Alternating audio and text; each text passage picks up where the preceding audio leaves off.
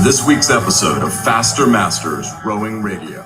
Grab a seat at the table as Masters rowing coaches Marlene Royal and Rebecca Caro share their biggest secrets on how to unleash your hidden potential and plot a new course for real results on the water and off.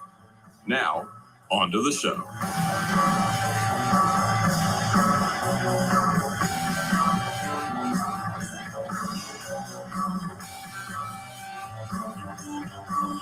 Hello, everybody, and welcome to another edition of Faster Masters Rowing Radio. I'm Rebecca Caro, and today we're talking about how to make winter ergs fun again.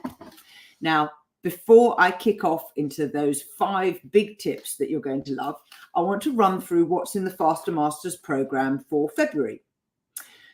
We've got 3 training plans: 1K base preparation for people who are going to be doing 1K racing in May, June, July, and so on. A 2 to 5K March peak for people doing head races, long distance races in March. And we're also concluding the Crash B training program for people doing erg indoor rowing races, even though we know that the Crash B's isn't actually happening now. On our erg intensive, which is a separate program that we're running, we're really proud that we had a winner at the virtual Head of the Hooch, and 2 of our participants have logged personal bests, one of 3 seconds, and the other of 6 seconds. So proof that our programs do work for people who choose to do them.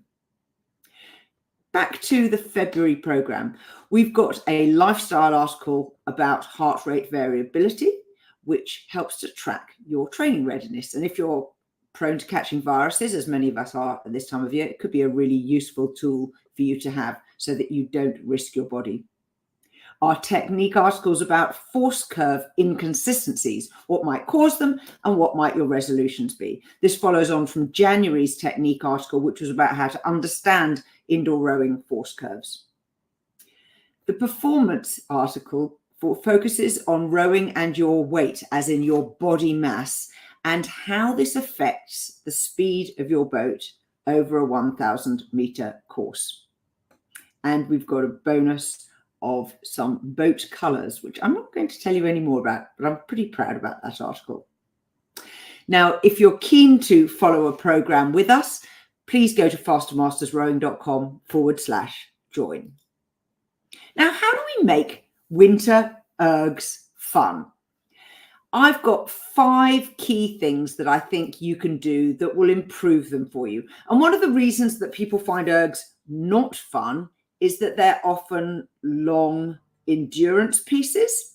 And the thought of sitting down on a machine and having 30 minutes, 45 minutes, an hour, where you're going to be rowing a very similar stroke rate consistently for a long period of time just can be really, really daunting. So my first tip for how to make your ergs fun is to follow a program. Don't just show up and think, I'll make it up on the day, because you've got no goal, no destination to aim for. And by following a program and keeping a record of what your training is, you stand a much better chance of being able to measure your gains and see what sort of progress you can develop over a reasonably short period of time. A program, in all probability, won't be exactly the same every single day. And for example, in the Faster Masters training programs, we allow you to either row on the water or on the erg and do the same sessions. Although, of course, we have long distance endurance fitness training as part of our program, you might choose to do those sessions on the water and only come in and use the erg when the weather is inclement. My second tip for how to make winter ergs fun is to train with a group. There is nothing worse than sitting on your own on a rowing machine in your garage. Having friends to train alongside makes so much difference. And even if you do have to be physically on your own in your location, which is what I ended up doing a lot of during the COVID-19 pandemic lockdowns, with my training buddies in the club, we agreed that we would all do the same workout on the same day, starting at the same time. And so you felt an incentive to be there, to show up in exactly the same way as if you're in a boat and the crew can't go out because they're one person short because you didn't show up. Added to which, we also took to sharing photographs of our flushed faces after we'd finished the workout with each other, just for a laugh and to prove that we really had done it. My third tip is to reward yourself. Give yourself a little bit of something nice so that you can feel good about what you've done. Now, some people will feel it's sufficient reward to note your progress and see that you went, 9 meters further today than when you last did that same workout. Others will record the change in their splits. Others will record their physical feeling, how you felt in yourself. I felt strong. I didn't feel so tired in the, third quarter, and so on. And what you give yourself as your reward is entirely up to you, whether it's just a gold star on a chart on the fridge or whether it's something else that you find rewarding and beneficial. I personally like to buy myself rowing kit clothing. And so a nice new singlet or a pair of shorts or something that I'll enjoy wearing later on in the year is my way of rewarding myself. But you choose what works for you. The fourth tip is to set short horizons. By this, I mean when you're actually doing the workouts, don't sit down and think, oh, Lord, I've got 59 minutes still to go. No. Give yourself a destination that's reasonably in the near future. So a 5-minute ahead focus so that you can do what you choose. But for those 5 minutes, you're going to focus on one thing.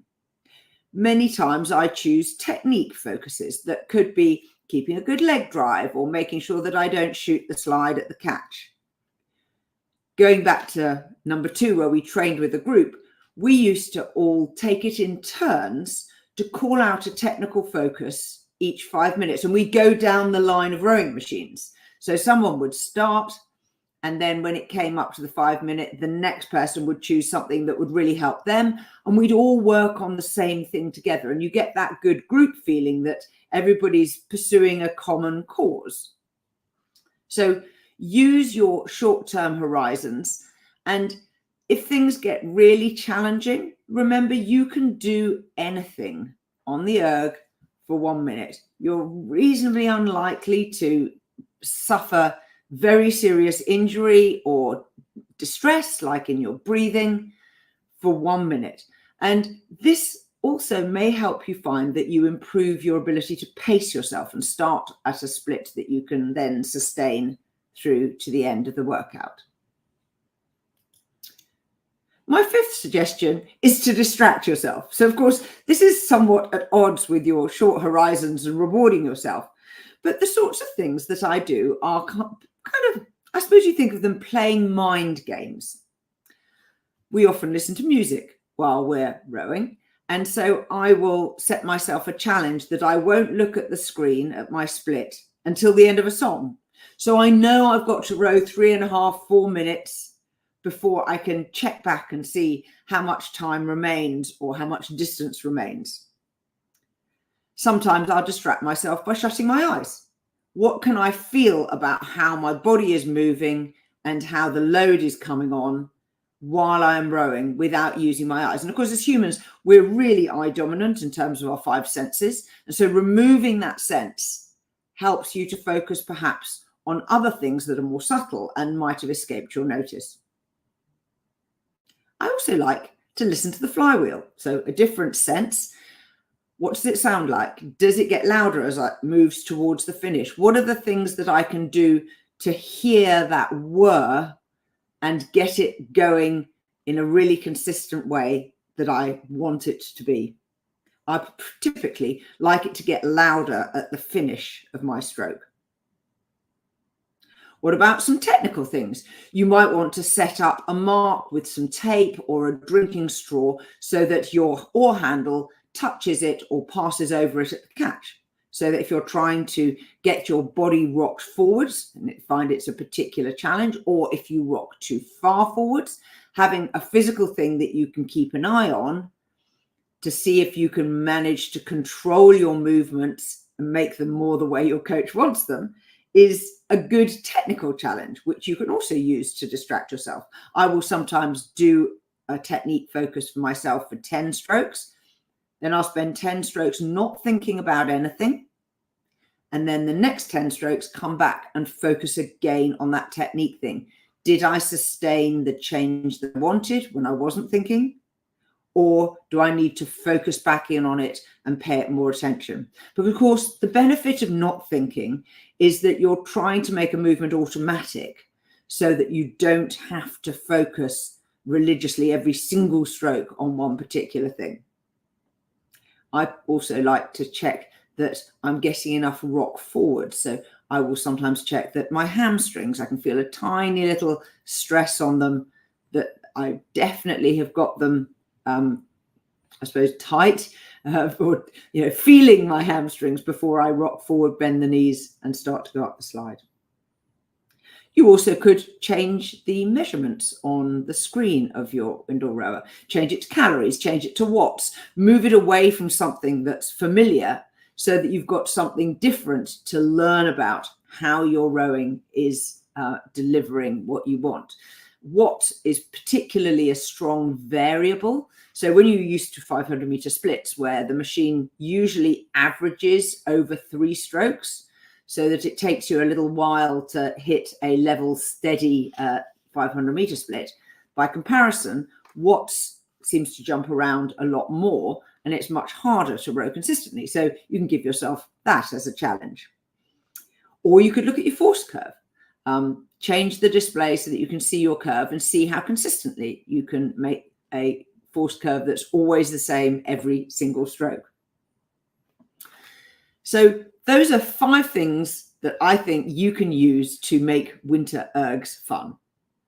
I've got one last little thing to tell you about, which is that we don't generally do rowing camps at Faster Masters Rowing. We sell educational products and training programs. But I've been invited to do a course with US Rowing. They're doing a master's camp from the 1st to the 4th of April, 2024 at the National Training Center in Chula Vista, which is outside San Diego. And if you are on my newsletter for fastermastersrowing.com/newsletter, you will shortly receive information about that camp and how to come and join us. Everything is provided. Food is included, accommodation is included, boats are included. They've got an incredible range of boats, which they're delivering everything from singles up to definitely quads. I'm not quite sure about 8s. But all of these things will be there for you. And if enough people sign up, I will be there as one of the coaches on the camp. And I will say that the other coaches are simply splendid. They include Leslie Wright, Al Morrow, who's a Canadian, very famous Canadian coach, Volker Nolte, also Canadian and the author of the book Masters Rowing. And actually, you will have a fantastic time if you want to come. So watch out for our newsletter, and I will do my best to be there by getting enough people to sign up. Now, just to wrap up on our how to make ergs fun, a little comment from a Liza listener suggests the guy from Atomic Habits would suggest just turning up for a very short erg regularly is the way to build a habit. And of course, actually, that's really, really true. And another empathy from a listener who thinks that ergs can be seriously challenging. And hello to Rich, who's watching in Casper, Wyoming. Really nice to see you again as well, Rich. So I very much hope that you can use this to improve your own mental approach and physical approach to your rowing. And till next week, bye-bye. We are part of the Rowing Chat Podcast Network. Please tell your rowing friends about the show. And if you've learned just one helpful thing from today's episode, please consider supporting the show for as little as $1 per month by visiting fastermastersrowing.com/podcast.